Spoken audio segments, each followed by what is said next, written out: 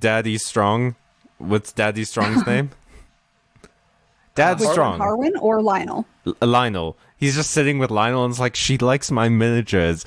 And he's just like, bro.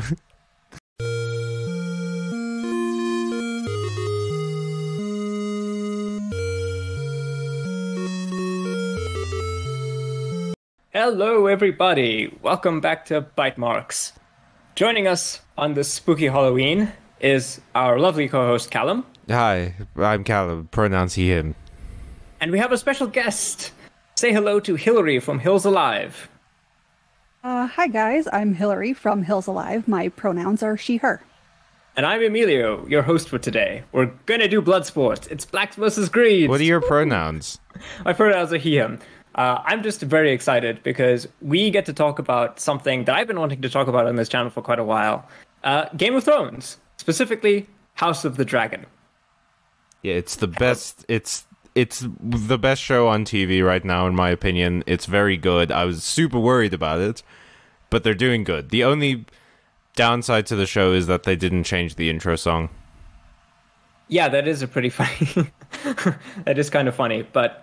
That was definitely an odd choice given Ramin Djawadi's incredible skill at scoring. Yeah, the rest of the music in the show is amazing, and then they just use the same song. That sucks. So my personal conspiracy theory is that when the actual Dance of the Dragons picks up, they're gonna drop an absolute banger of a new intro, and that's just gonna be the new intro. Speaking of the Dance of the Dragons, sorry, this is a very spoiler-heavy episode. So if you haven't seen House of the Dragon and you don't know what that thing that we just said is, maybe give this one a miss for now, or just pause it and then go and watch the show and then come back.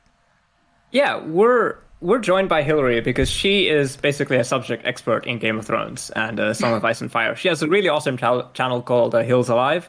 My personal recommendation, if you want to watch a video of hers that I think is really nice, is her theory on Fagon or Young Gruff.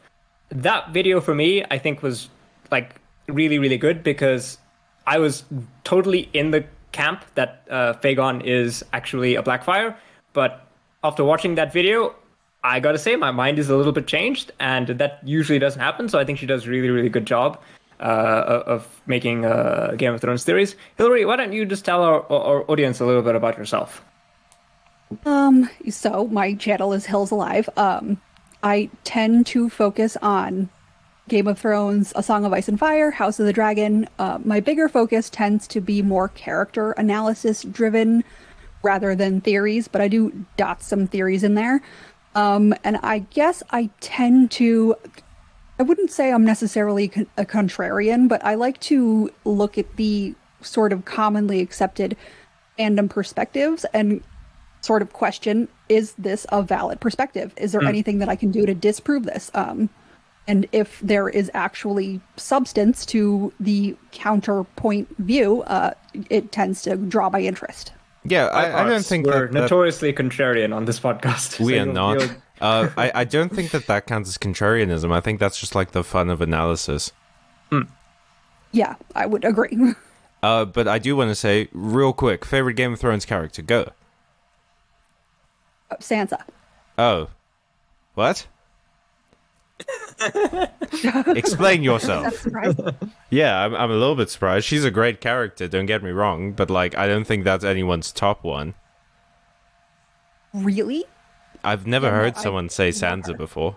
I think people who watch the show, who are more show people, don't tend to like Sansa. I think more book readers, have a lot more, because Sansa in the books is quite... Oh, Sansa in the books is amazing. Yeah.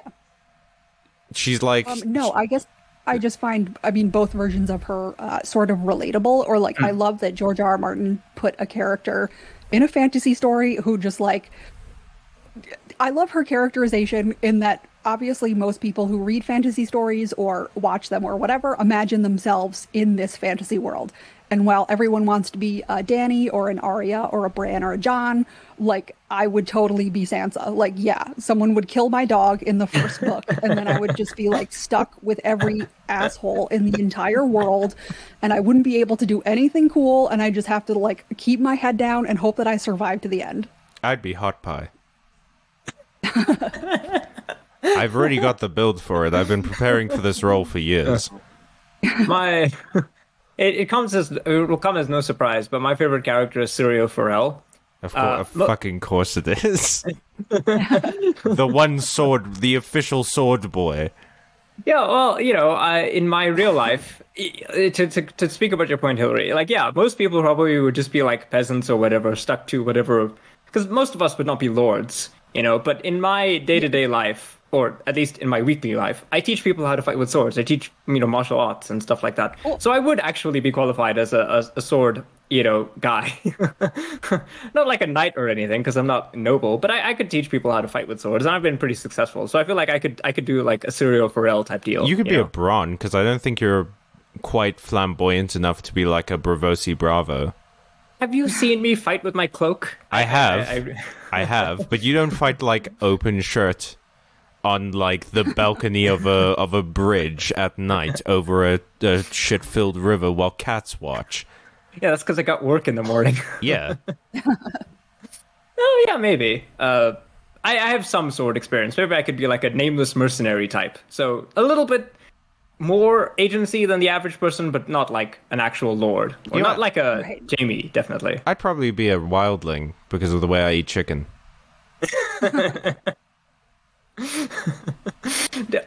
Quickly. So who in House of the Dragon so far? Who are your favorite characters? For me, definitely Alicent and Aemond. Yeah, same. Aemond is definitely my favorite character so far. And you, Callum? Laris Strong. Ooh, that's a spicy take. I do. He's a fucking bastard, but like, I love an evil character. And Caraxes. Oh yeah, our special wing boy. I love my Danger Noodle so much. My son is strong and healthy forever, please. I do really love how they like. One big criticism I had of the original Game of Thrones series is that the dragons look very similar, and they really went out of their way to make all the dragons look distinctive. I love like Caraxes just has like a really long neck, and no one ever like thinks anything about it. He just has like a really long neck. And Cyrax looks like thin, like dot-like almost. Yeah. And Vhagar is just like a mountain. Yeah. You get the sense that like Vhagar has seen some stuff. Like she's been fighting. And the showrunners did not have to do her dirty like they did in the interviews, but they were like, this dragon has IBS, by the way. And it's like, guys, please do not pull a J.K. Rowling on us, please. I do not need to know this. But yeah, also another good character I think is Viserys. I do. I really love Viserys. Paddy Considine fucking killed it in this show. Yeah, if he doesn't get an Emmy, I will be very upset. Because... that last episode where like Viserys is coming into the throne room. And he's hobbling, and he's like, it looks like a Dark Souls cutscene.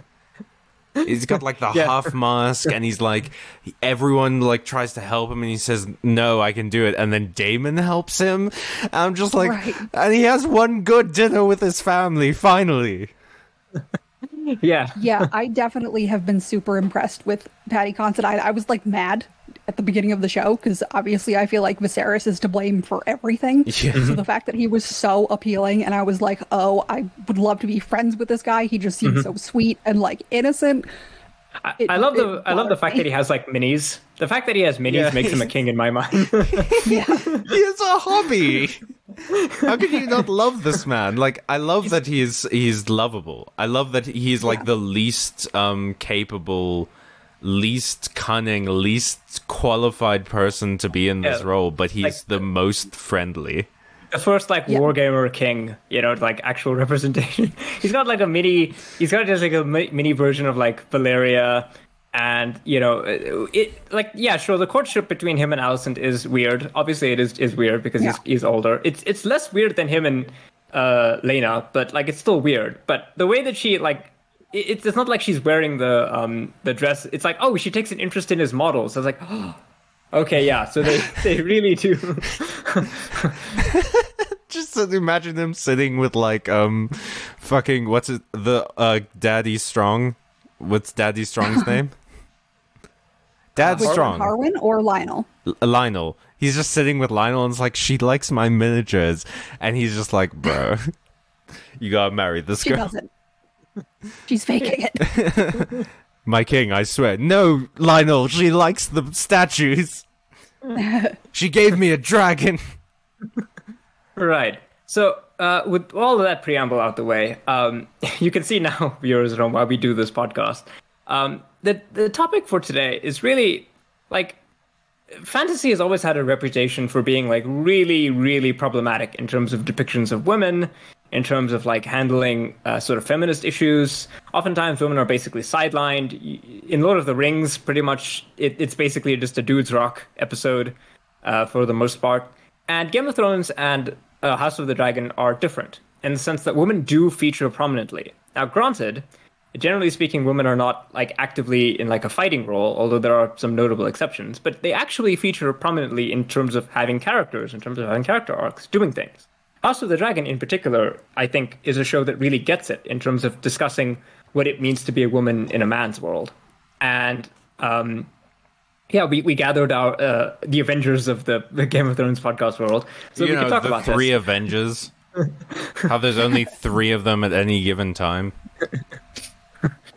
Yeah, so Callum, you said in the preamble that you were team black, and Hillary, you said you were team green. Yes. So why don't you start us off here? Do you think do you think House of the Dragon Hot D does a good job of like basically giving us female characters who are actual characters? I would say sort of. I feel like the characterization of Rhaenyra has been a little bit thin thus far. Like I don't feel like for instance with Alicent, I can imagine her in different situations and understand how she would act and why she would act that way based on her own experiences and her characterization in the show.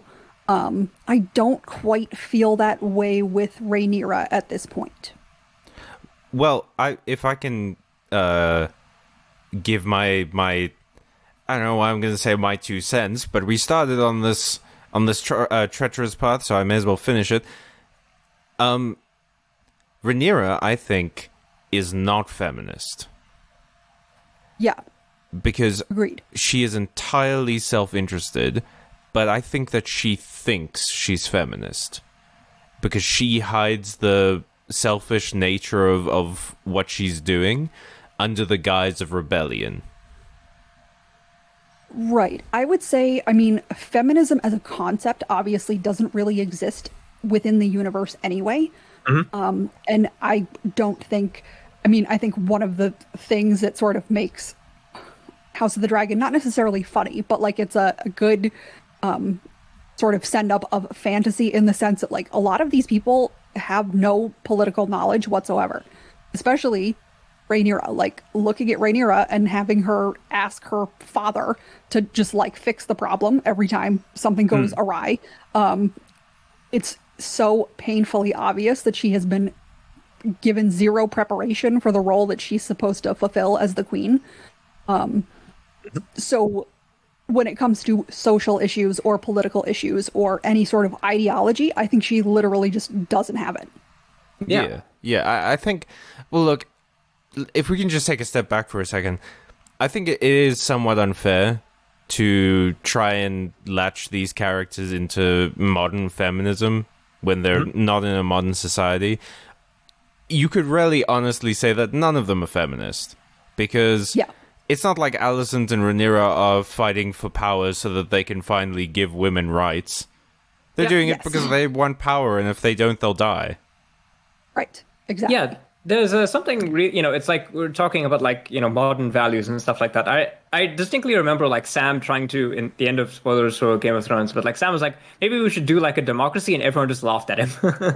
Yes. So there are such things as like material conditions where it's like the society that exists, the material conditions of that society kind of like dictate what you can do. And to a large extent, I totally agree with both of you. It's like, yeah, women don't really have rights. The idea that a woman is a person is very, very far away from where Game of Thrones actually is. But that being said, there is still an interesting conversation to be had, because like Rhaenyra is rebelling against the system. She's doing what she wants, and she causes a lot of friction with Alicent, who is continuously doing what she's told, by men.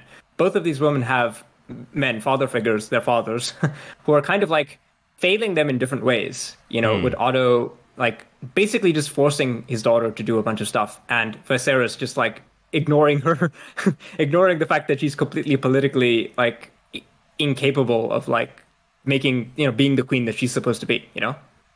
Yeah. It's also yeah, I would. Oh, sorry. No, go ahead. Go ahead.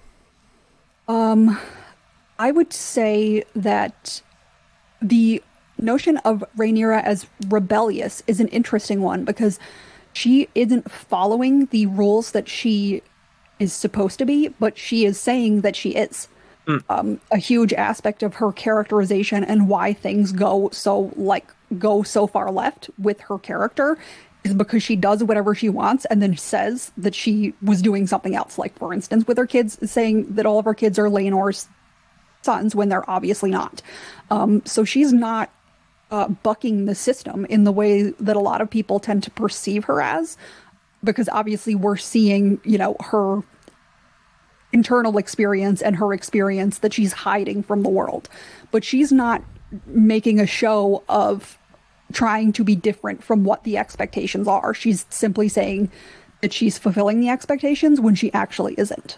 Yeah, and to bring Alicent into this as well, like, it's interesting that we say that Alicent is sort of operating inside of the male-centric system while Rhaenyra is operating outside of it, quote-unquote. But honestly, Alicent has managed to, just by following the rules, gotten to a point of power in which she can change the rules. She doesn't.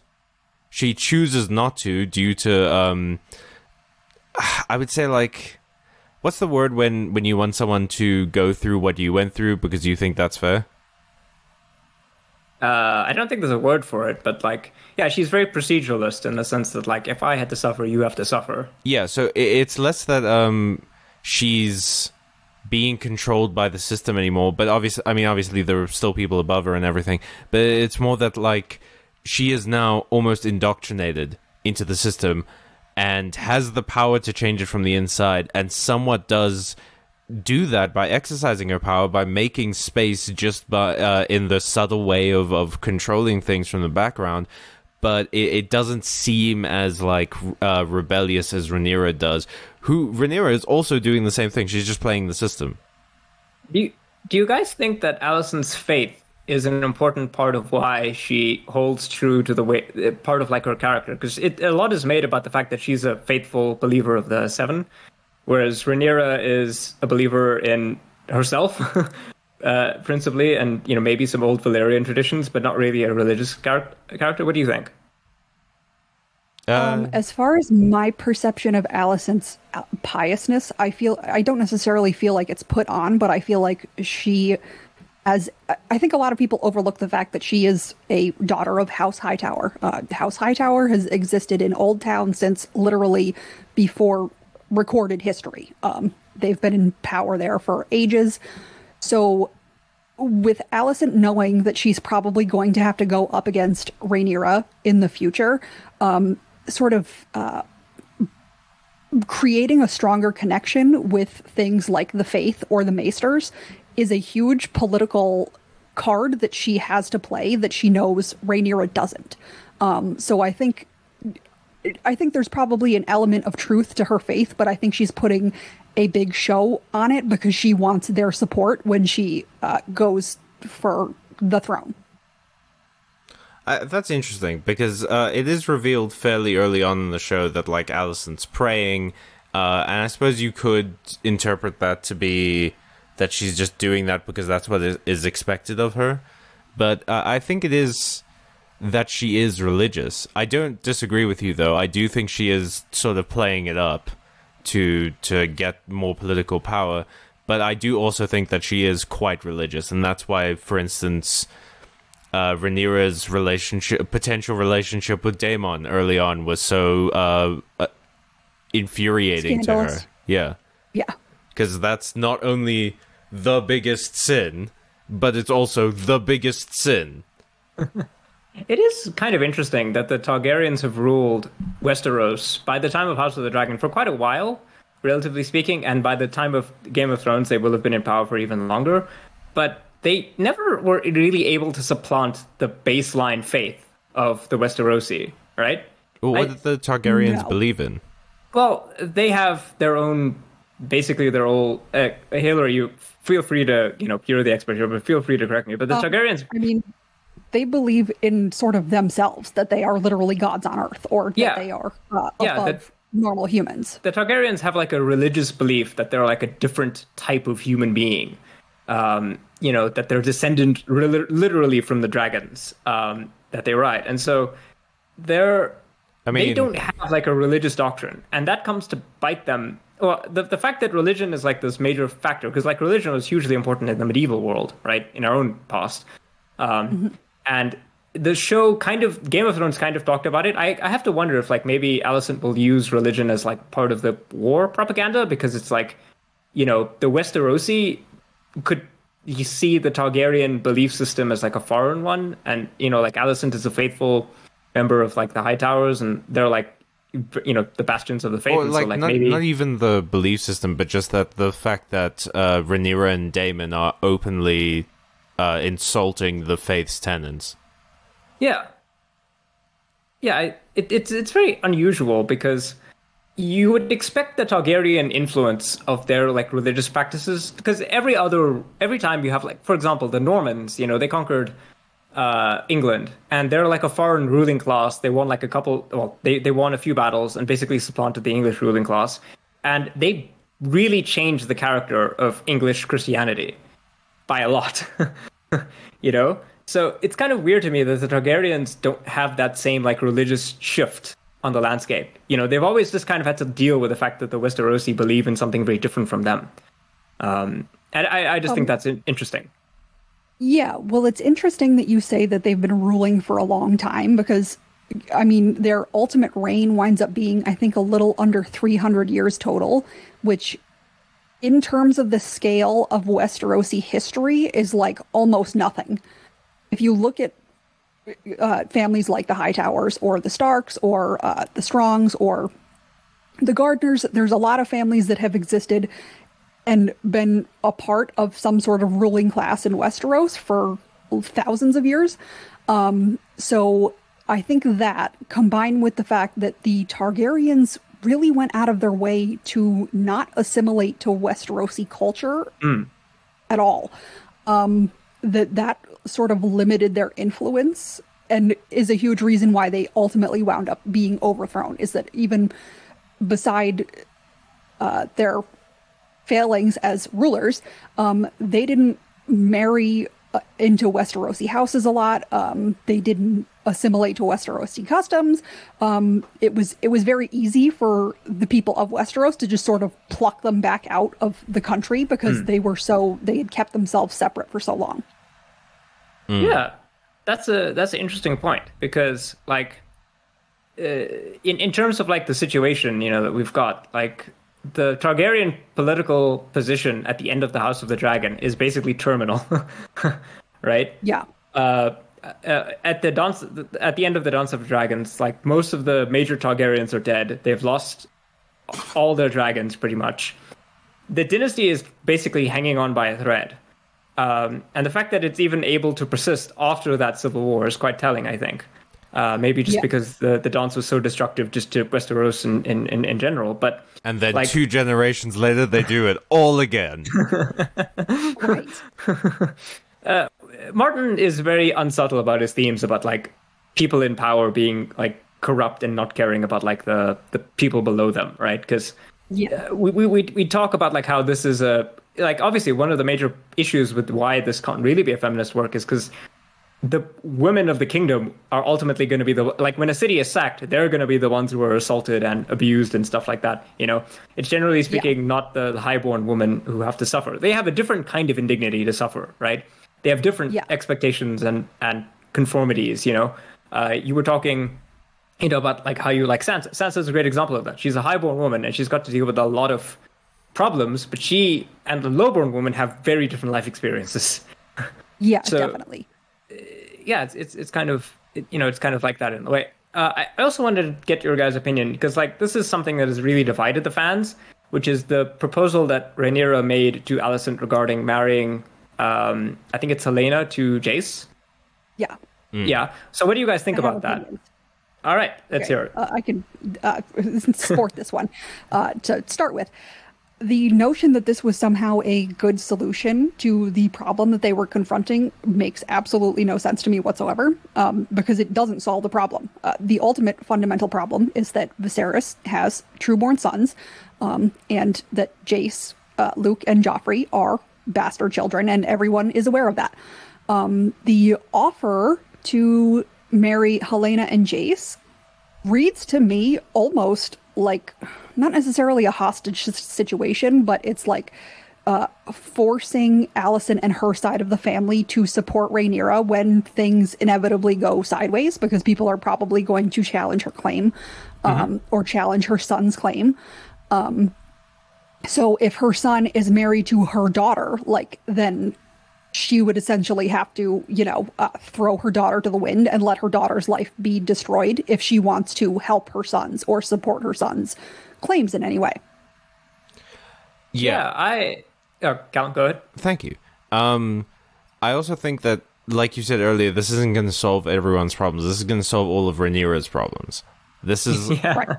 purely Rhaenyra trying to kill two birds with one baby, and it is not. It's not a good solution. But Viserys sees it as one because he just wants everyone to be friends, and he sees like, if you swallow your pride on this and you just accept the solution, we'll be friends again, and that solves all of the problems. He says, while the Stepstones are on fire for the third time in like 10 years. Right. Yeah, the fundamental issue that I have with this proposal, because I've seen a lot of discourse around it, and I don't understand why people are. Okay, so like Martin, he makes a point about like you shouldn't like think about like these struggles. You shouldn't get personally involved in them because ultimately they're political struggles by highborn people, and that's not how he wants you to think about politics, right? But obviously people will still get invested, right? This is a very deeply personal civil war. It's fun to do that kind of stuff. But I think people who are supporting Rhaenyra's plan don't actually understand what the enormity is that she's proposing, because basically Alicent knows that the kids, Jace, the strong boys, are not legitimate. Everyone knows this, that they're not legitimate. If they do become legitimized by that marriage, right, where Alicent's like, I accept your marriage because I, have to, I can't marry a illegitimate kid or whatever, that just puts everyone in danger. Because not only are their claims invalid or up to at least being challenged, but it doesn't, fundamentally resolve the problem, because other people will have a right to challenge those people, and it doesn't really fix the issue, because the ultimate issue is no one is going to get around the fact that Rhaenyra's kids are not legitimate. That's like the thing that hangs over everyone else, is that Rhaenyra, she maybe she should have picked a concubine, a boy toy who had like darker skin. Maybe that would have been able to mask the deception. But she fell in love with Harwin Strong. And the strong kids are very obviously his. I mean, love is a strong word, Emilio. They're clearly affectionate towards each other, but I mean, he died in a fire, and she honestly doesn't seem that upset about it. Yeah. I guess was that's a little weird. Yeah. I mean, I guess that is true. Do you think that? Yeah, do you think she just like moved on super quickly, or is she just like, oh, this situation is volatile, it's time to hook up with my uncle? I think. Sorry. Yeah, you go ahead first. I think Rhaenyra is, and always has been, attracted to physical power over projected power. So she doesn't respect Viserys. Don't know why I said it weirdly. Because his power is all like implied. It's institutional. Yeah, whereas He's king, but she respects Daemon because Daemon can swing a sword good, and he has a dragon. So I think she's very much more attracted to like physical power, and when Harwin isn't like near her, it not only like frees up her situation, it like she won't have him nearby to Well, it doesn't really, because the implication is that he left because people found out about their affair. But, like, also, he's not there anymore, so eventually people might forget. But also, it's kind of like object permanence, I think, where she sort of finds the next powerful thing and sort of tries to get in league with it. Not necessarily get intimate with it, but, like, get it on her side. Yeah, what do you I think, would say Hillary? my perception, Rhaenyra is a character. I feel like her emotions are hard to get kind of a read on, and I would tend to agree. I don't necessarily know if she's attracted to power or if she just sort of seems to like do whatever she wants to do and like without forethought whatsoever. So I agree that the notion of sort of her lack of object permanence, that like once Harwin was gone, she just wasn't like that bothered about it for some reason. But yeah, I don't think that I obviously think based on her reaction, she probably was not in love with him. But I don't think she's necessarily, I don't get the vibe she's in love with Daemon either. Like she doesn't seem that into him. That's an interesting point. Maybe the trauma of, like, because she saw that her mom and dad loved each other. Like, if you can say anything about Viserys and Emma, they did love each other. Their relationship wasn't the best, but they loved each other. And maybe when she saw her mother die, essentially at the hands of her father's, like, selfish desires, she kind of got a trauma response to the idea of being in love with someone. Oh yeah, it's that like would not surprise me. like being in love with someone gives them power over you, that type of thing. Or like Yeah. you're... Even to a different degree, being in love with someone gives you power over them, and people are fragile.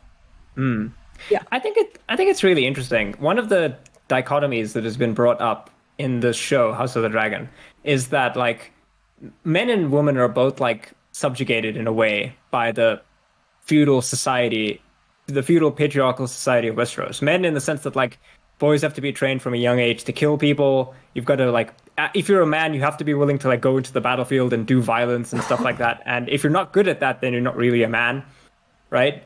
Yeah. You know, a lot was made of that duel between the Blackwood and the Bracken.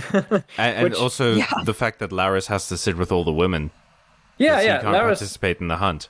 Larys is also a great example because like he's not a typical man. He's a schemer. He's not an right? alpha. Yeah, and the show and Game of Thrones has shown us that like men who don't fit into the mold of what it means to be a man have to resort to other things. Like, you know, we've got Varys, who's an eunuch, Tyrion, who's a dwarf. You know, you've got those men on the fringes who are like trying to do power in a non-typical way because they're not like Jaime or Jon who can just like put on some armor and go fight. Yeah, and all the men who do conform are fucking miserable. I mean, Ned Yeah, is like one of the most honorable characters in all of Game of Thrones, and he is tortured and miserable all the goddamn time.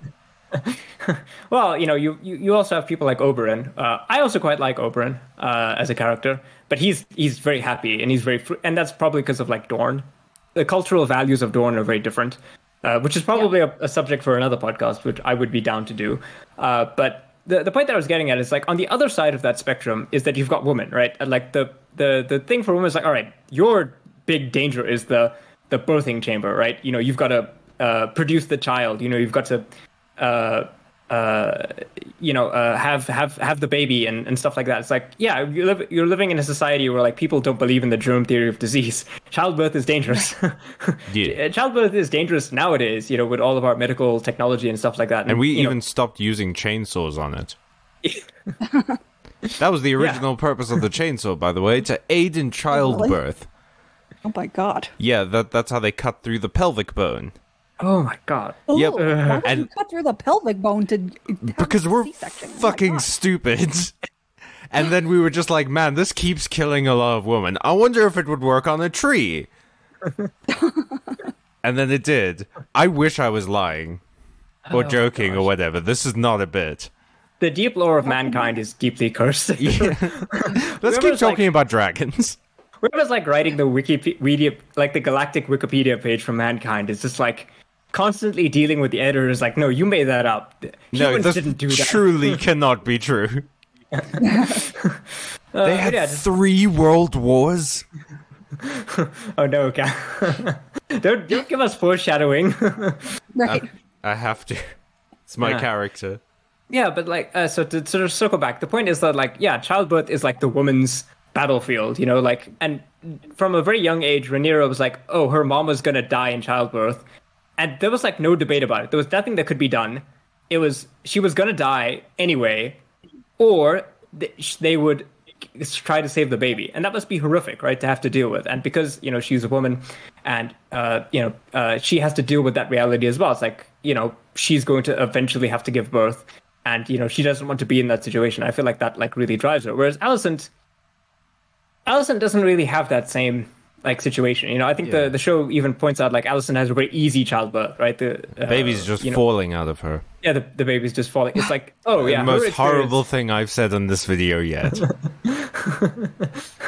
And I think that's really interesting because the show actually is, in a way, like that is one of the core like feminist ideas. Like the women's liberation really does involve them being liberated from that expectation of childbirth, but it's like placed on Rhaenyra, and she responds to it in a very different way than Alicent does, because she has these affairs and she does all of these wacky things that endangers the kingdom. But Alicent just like is with Viserys, even though it's clear that they're not like into it, not necessarily. Like it's a duty for them to do, but they're not like into it. It's a marriage of convenience, but it's also a marriage where they like respect the marriage. Yeah, it's like you could get the sense that these two people, they respect each other. Viserys is not like hitting Alicent, right? Yeah, he's not doing that. He's but not it's like dick. It's just that he's not really into it. He still loves Emma. She doesn't love him, really. Oh, that scene where he walks past her at Lena's funeral and he calls her Emma Yeah, Right. broke my heart. Yeah, well, Lena is also a good example, right? She, at the best that she can get is to go out in Dragonfire, but she still dies, right? Because childbirth is a crazy thing. How much do you feel that really factors in to the way that Rhaenyra's character is, Hillary? That she's afraid of like this power that Dying like her mother, basically. dying like her mother. Yeah. Yeah, I would say, I mean, there is a really interesting sort of subtext to her having bastards with Harwin Strong, because that obviously puts her in a situation where what was done to her mother literally cannot happen to her, right? Because Harwin Strong doesn't have the right to say, I want you to, try to save the baby. I want you to do whatever without Rhaenyra's consent. It puts her in complete control of that situation anyway. Yeah, and Laenor is gay, and he can't come out and say, he can't really challenge her, because she could always just be like, he's actually gay, therefore he couldn't, the marriage is illegitimate or something. Yeah, and that's also why she was so mad at him for naming her son. Right. Because it takes the power away from her. Yes. And even she wouldn't even necessarily have to tell the truth. I mean, if you look at what just happened to Vaemon Valerian, he was literally just saying what the truth was, right? And he wound up getting very brutally killed because of that. Because he can Viserys keep will his always- tongue. Daemon Right. Targaryen did a classic Morbius. Yeah. It's interesting because they slightly altered that aspect from the book to the show. In the books, Rhaenyra actually orders that Vaemon be killed and then feeds him to Syrax. Oh, Right. Yeah, but that's so- CGI. Right. So she's in a position of power over the men that she's with, at least up until when she marries Daemon. Even though I guess she is, I mean, given that she is supposed to be the heir and he's supposed to be the consort, that still puts her in a position of power over him, relatively speaking. So yeah, I would say that there is some theoretical weight to the idea that she is doing a lot of what she does literally because she just doesn't want to be her mother and doesn't want to die like her mother did. yeah. Whereas Alicent doesn't have to do that. Presumably she doesn't have that same relationship with her mother, but also just like, Well, because her mom's pretty dead, dude. Yeah. it's a different type of dynamic that you've got going on. Also, this has reminded me. It's like something that is also quite divisive, I think, in terms of like the discourse. Is like the discourse around Kristen Cole. How do you guys feel about his character, and like how do you feel about his reaction to Rhaenyra and spurning his a plan to go to Bravos and become like a random people? How do you feel about that? He okay. He reacts very poorly to Rhaenyra, basically suggesting the same thing he did, but the other way around. Not in the sense that they leave and go off together, but that he drops all of his like principles and ideals and stuff the same way that he asked her to do that like 5 seconds ago, and then he like screams and cries at her. But I do, which is fucking pathetic, but I do kind of also get the whole, this is literally all he has to his name. And he screwed it up, and now he's looking for some way out. And he is a knight, which is essentially someone who makes their business out of doing violence. Violence is the only thing he knows how to do good, and that's not going to help him get out of this one. Yeah, I would say that my perception of Kristen, I think that I think that his experience with Rhaenyra is obviously traumatic in some way. Obviously she's in a position of power over him, and as you said, he sort of gives up everything that matters to him, forsakes that for the sake of their relationship that she doesn't seem to be particularly invested in. And given his interaction with Alicent when he tells her the truth, he's literally expecting to be tortured and killed. So to have that sort of weight like hanging over you, and then have Joffrey Lonmouth confront you over it, and not to say that Kristen's reaction was remotely rational, but it's more understandable from the perspective of like, we're talking about something that could literally mean the end of his life, and from a psychological standpoint is a massive disconnect that he has between the person that he wants to be and the ideals that he has versus the person that he has been because of his relationship with Rhaenyra. That's the episode where Viserys. It's after or before that episode where Viserys is like talking about, was he a good king, right? Mm-hmm. So around that time, the show brings in this idea of like legacy. If Criston Cole is tortured and killed for despoiling his what's it called, Kingsguard oaths, then that is his legacy. That's what gets written in the White Book, and that's it for all time. And this is the highest honor anyone from his house has ever like received. The amount of pressure on this man to do good is insane. Yeah, I think both of you are touching on some really interesting points. I think Criston Cole for me is a very interesting character because in loads of other fantasy stories, like someone like Criston Cole would actually kind of maybe even be like a protagonist type figure, right? Yeah. Because he's the underdog knight who rose. He did the thing that knights are supposed to do. He beat Daemon in a duel, in a joust. Yeah, he beat the big dragon man. Yeah, he beat Daemon Targaryen, who is not by any means a slouch in combat, and he beat him in a fight, which is like the ultimate symbolism of like masculinity, right? We're talking about like how, we're talking about sort of like patriarchal norms. Cole is in a large extent a victim of the patriarchal norm because he's only ever been taught that he needs to show his worth by violence. He does the thing that he's supposed to do. He wins the fight. And then Rhaenyra picks him to be Kingsguard, which is not a decision that anyone was expecting, right? She picked him ostensibly because, the reason he gave is because he actually has fighting experience. He's actually been in combat, so presumably he's a good fighter. But really, she picks him because, you get the undercurrent that, like, she doesn't want to just have another knight who's going to walk around who's like a political appointment, who's someone that is there for like the political value. She wants someone that she feels like she can talk to. And they do have like some relatable aspects in the sense that they're sort of almost outsiders in a way.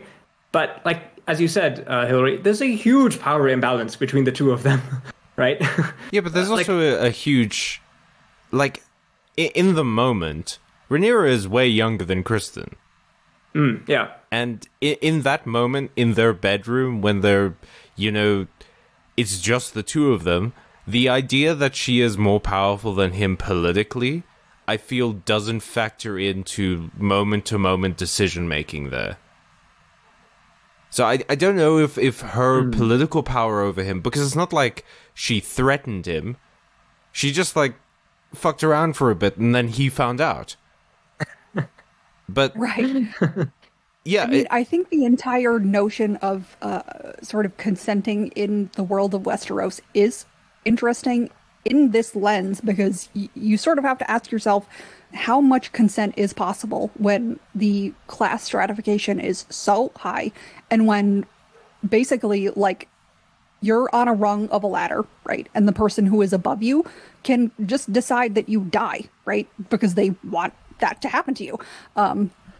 It's not necessarily that simple, but the level of power that people exert over each other, I think raises an interesting question about, like, can these people ever have a real relationship that isn't coercive in some way?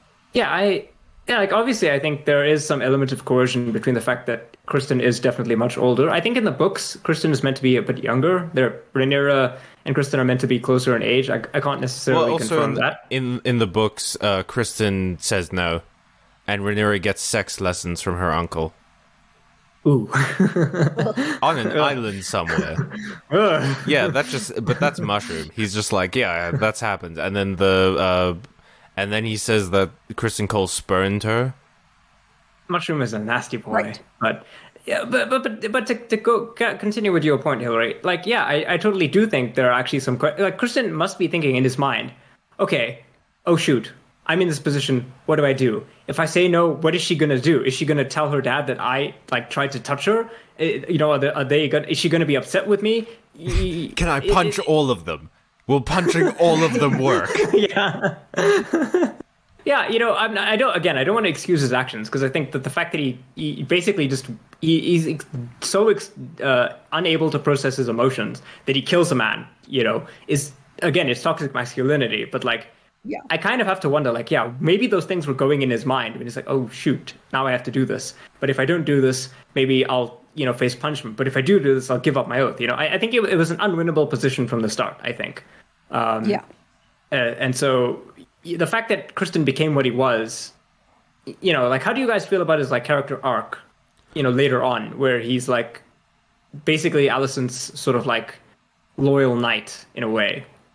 Her you know, he hound. trains the kids. Her hound, yeah. He trains the kids to fight. And he did a good job, because Aemond apparently is a badass with a sword. Yeah, I mean, Kristen Cole's good at fighting. He's a good at fighting. But, he is. Yeah, that's, like, the whole deal. So it's not like he's unqualified to be there. He's just also kind of a chode. Yeah, he handled the whole... He dwelled on it. I think his crime is that he dwelt on it, because it's clear that Rhaenyra didn't really think about him that much. But he didn't mean much to her. But that's the thing. Like, to answer your question, that's why I think it's so perfect that he is with Alicent, because she's also dwelling on all this. I think I just punched my microphone. Anyway, you were the Kristen Cole this entire time. No!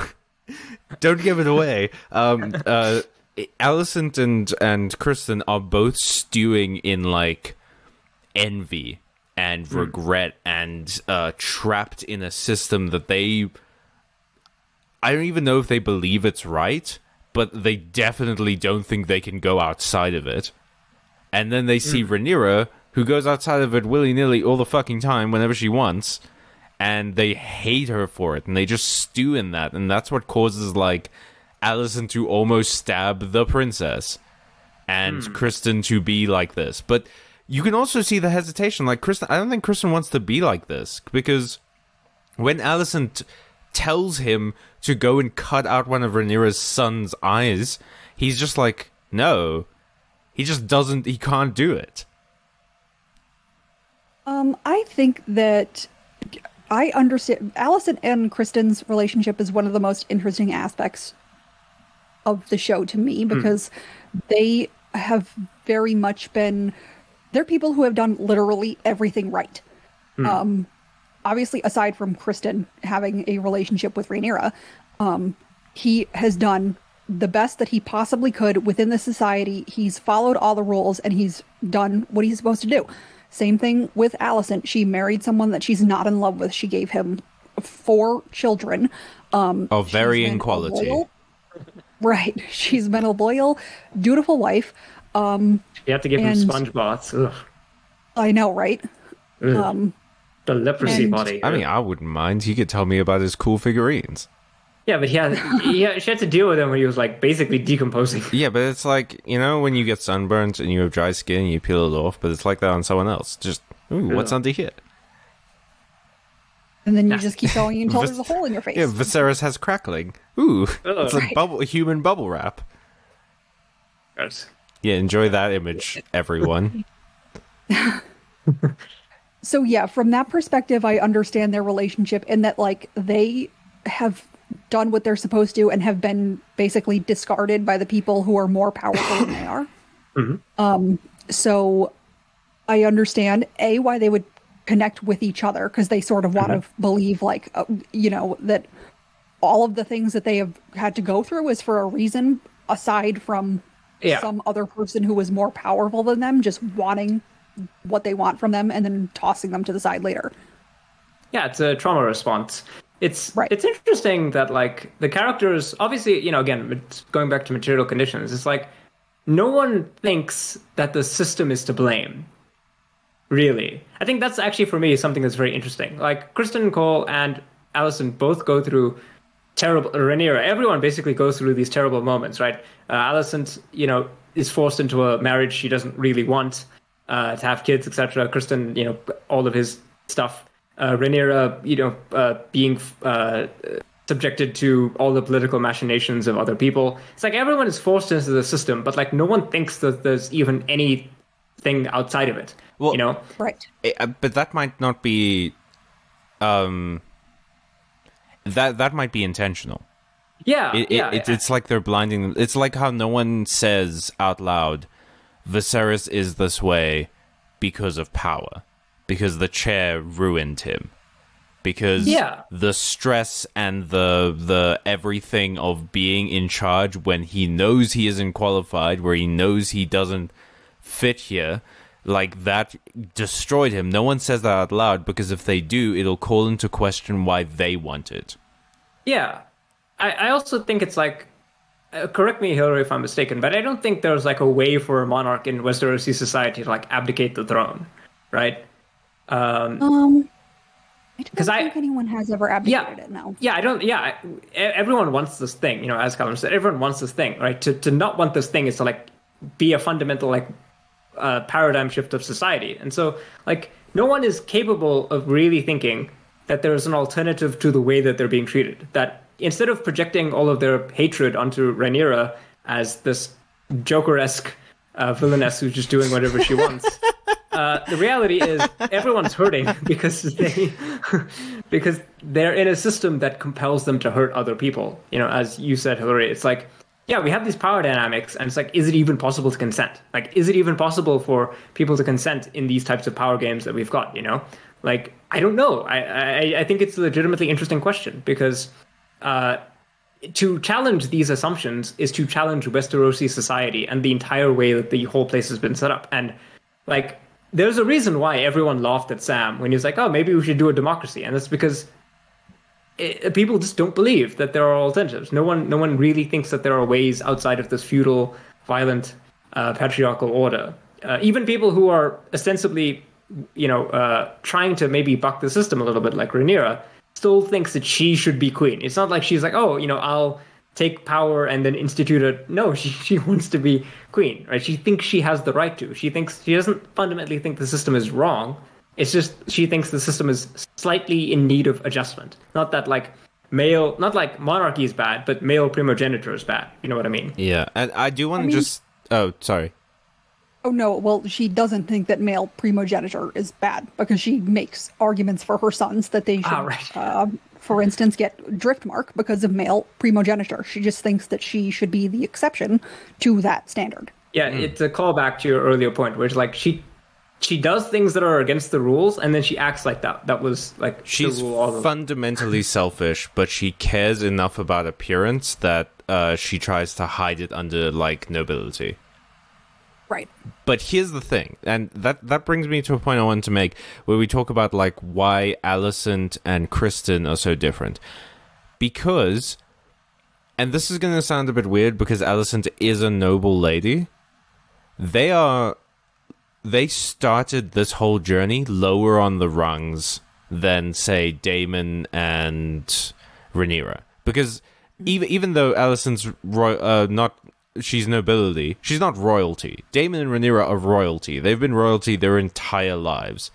They've always lived in a world where the system bows to them. And so maybe that is why, like, Kristen and Alicent can't see their way out of the system and have to work within it, because they've never known anything else. That's been their entire life. Whereas Rhaenyra and Daemon keep, like, bucking the system off in their own weird, selfish, self-congratulatory way, because that's just how it works for them, because the system bends to who they are, not what they do. Yes. So I think an interesting aspect, obviously, of House of the Dragon is that when we're talking about people who can't see a point of view or a possibility outside of the system, we're talking about a story that focuses on the people who literally created the system in the first place. Yeah. Right. So it makes sense that they would sort of be a part of that. And one of the most interesting aspects, especially like to your note about Daemon and Rhaenyra always being royalty, beyond that, they are the king's favorite, which influences almost everything. Like that, being subjected, ultimately, every single person's fate in Westeros comes down to the king's whims, right? So being his favorite is fantastic. Like, obviously, you can look at someone like Aemond. He is a prince. He is a trueborn son of Viserys, and he has a pretty horrible injustice happen to him when he's mutilated and then essentially blamed for his own disability.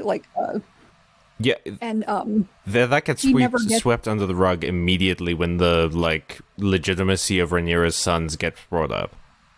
Right. Exactly. And he is put in a position. One of my favorite aspects of the way that they have handled Aemond in the show is that you can understand his character literally in like 5 minutes. That entire scene of him when he loses his eye and they have that whole argument completely illustrates who he is, who he becomes, and you can see him become it in that instant because he does the calculus of what is happening. He sees, that no one is defending him besides his mother, and that his mother was telling the truth. And if he tells the truth about her, then she could possibly suffer for it. So he literally has something unimaginably traumatic happen to him, and he immediately has to take it on the chin in order to protect his own family from his father, which is insane. Again, it shows how much everything goes down to Viserys's whims and who he likes more than anyone else. Just to like quickly touch on Aemond as well. I love how you also get to see that he's not above doing something really like dirty, even against the people he doesn't like, because he immediately makes it seem like Aegon was the bad guy. And it's just like this is a vengeful child. But I really like Aemon Targaryen. I think he's my favorite Targaryen psychopath because I understand his character perfectly. Like you said, everything you need to know about Aemon you can see in like a 5-minute clip. Yeah. But I also really like the fact that he's super driven, and like to me, he like the most interesting villains are villains that have redeemable qualities. And to me, Aemon has like out of all of the different out of all of Viserys' kids with Alicent, I think Aemon is probably the one that embodies like some of the best and worst aspects of like the Targaryen lineage, Yeah, and I mean, we were talking about like how Kristen Cole could be a protagonist earlier. Aemon could be a protagonist. Like he literally doesn't have a dragon up until the end of his childhood, basically, and then he gets one and he loses an eye for it. Yeah, he gets the biggest dragon, and obviously the losing the eye symbol is that's the like popular mythology. Odin trades an eye for knowledge. And Aemon basically from what I understand, and we're getting close to wrapping this up, but like from what I understand, Aemond is literally like the reason why the Greens have as much of a shot as they do in the Dance of the Dragons, because he's got Vhagar, and he's really good at fighting, and the other side can't really. So yeah, to begin to wrap this podcast up, I had a lot of fun. If you guys at home would like us to do this again, I'd be more than. Oh, wait. Before we end, I have a fun sentence I want to say. Yes. They banished Daemon so many times they should install a fucking revolving door on the Red Keep. Yeah, he that meme with like Barney would Moe from The Simpsons trying to throw Barney out of the tavern, and Daemon's just like, no. Yep. I'm just gonna get a haircut and waltz back in. And and he's basically Kratos at this point, like escaping Hades. But yeah, I did want to actually ask you guys. So like, Hillary, you're Team Green, and Callum, you're tenuously Team Black. No. So. Okay, you're Team Nobody. I like Team Green more. There are people in there that I don't like, and there's some people in Team Black I do like. I want to watch this. I don't want to participate. Right. Yeah. So Hillary, for you, what is the appeal of Team Green? Mostly because I understand Alicent as a character. I feel like her motivations, even in the books, obviously Fire and Blood is extremely light on character development. We're literally talking about a book that is written from the perspective of an in-universe character who is getting at the best secondhand information about things that happened. And that's being filtered through his own lens of perception. His biases, yeah. But yes, for me, I feel like not necessarily that she was forced to make the choices that she did, but her choices make complete sense within the context of the broader world. And I feel like it's extremely weird that so many people sort of act like, if Alicent had just done one thing different, or if she just made this choice, or if she just, surrendered everything to Rhaenyra and Daemon, everything would have been fine. And she's completely responsible for the war, which I think is insane. Again, I understand from her perspective that these are her children. They are always going to be a rival to Rhaenyra. So she either has the option of trusting the life of her entire family in Rhaenyra's hands when she is extremely, all over the place. She just decides whatever she does in the moment and doesn't really care. I think in the books, if I'm not mistaken, correct me if I'm wrong, but I think in the books, Laenor is actually murdered by Rhaenyra, or she wants him to be murdered. And in the TV show, it's implied that he's murdered. Yeah, it's implied that he's murdered, but in the TV show, they fake his death. Yeah. But I totally agree. Rhaenyra is not like the most merciful person in the world. No, she literally does that because she wants people to think that she murdered Laenor. Yeah. So for you, it's a matter of like she has more relatable motives, and I think that's perfectly fine, right? I make no bones about it that I also quite like Team Green. I think Team Green is more interesting characters. I really like Helena. I think she's just the most precious. Yeah, she's so precious. I think that's a universally accepted thing that she is like everyone loves her. Nothing bad should ever happen to her, and it's horrible that so many things are going to happen to her. Yep. Yep, she is perfect and brilliant, and I hope they smuggle her off to Bravos. Yeah. Yes, exactly, and switch her out for a fake. That would be great. Yeah.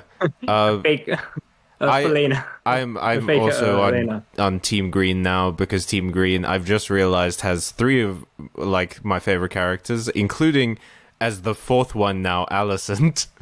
I was convinced. Right. But well, this is the power of Hills Alive's videos. She can come at you with the outside angle and convince you of something. I do love Otto. I do love Larys, and you know what? What's his name? The eye patch man. Aemond? Oh, Aemond. Aemond, you're a fucking weirdo creep incel, but I love you too.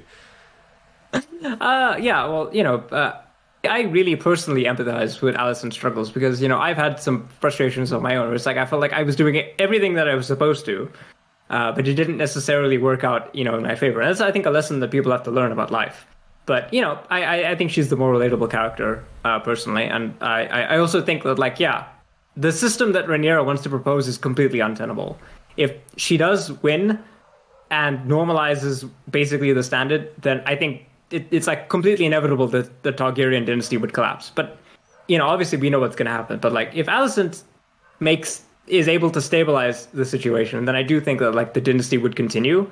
But I also really like the color green. So yeah, I really hope we find out how the one thing I want to come out of this show, because I know it's going to end well. It's been going well. I think it's going to end well.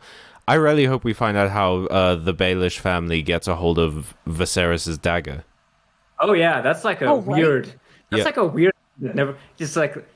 Maybe they trade it. Maybe it's we will give you this Valyrian artifact if you support our cause. Yeah, it could be. Interesting. It's definitely one of those things that also kind of makes some of the elements of Game of Thrones feel a little bit weird. They've had that dagger for how long, and they never once Just put it in a fire for a while. They never had it where it's I'm just slicing this ham, and just put the knife down while I take the ham out of you don't understand. It's the medieval times. They don't cook ham, Emilio. We just get salmonella. You take it like a man. But also, I do kind of hate the prophecies in the show. I'm not super into the Song of Ice and Fire as a prophecy. I don't think it's interesting or cool. I can see why they did it. I don't like it, but I think it's also not lingered on it long enough for it to ruin the show. Yeah, I think it's mostly just a political drama. I feel like even if the prophecy wasn't known to anyone, I still think the motivations for why the dance happens are very grounded in personal issues. Because it was inevitable.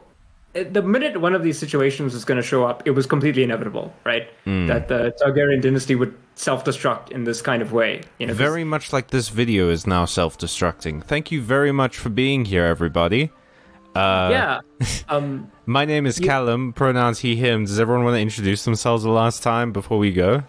Yeah, I'm your host, Emilio, pronouns he, him. And I'm Hillary. My channel is Hills Alive. I'm she, her. Yeah. All the links to Hillary's channel will be in the description. Please go check it out. Go watch the video about Fagon. I'm like a Fagon truther now. Yeah, and keep your eyes on our channel as well, because we've got another big project hopefully coming out soonish. And please go and check out our various links. You can join our Discord. You can go and find everything on our channel. And if you want to subscribe, I wouldn't blame you. This was a pretty good episode. Yeah. If you would like us to do more stuff, I'm totally down. Tell us what you want. Tell me what you want. You've been a great guest. Yeah, I'm down. I'm always down to talk A Song of Ice and Fire, the World of Ice and Fire. I'll suggest this after the video, but I have a fun idea. Anyway, thanks for watching. Bye. Bye-bye. Bye.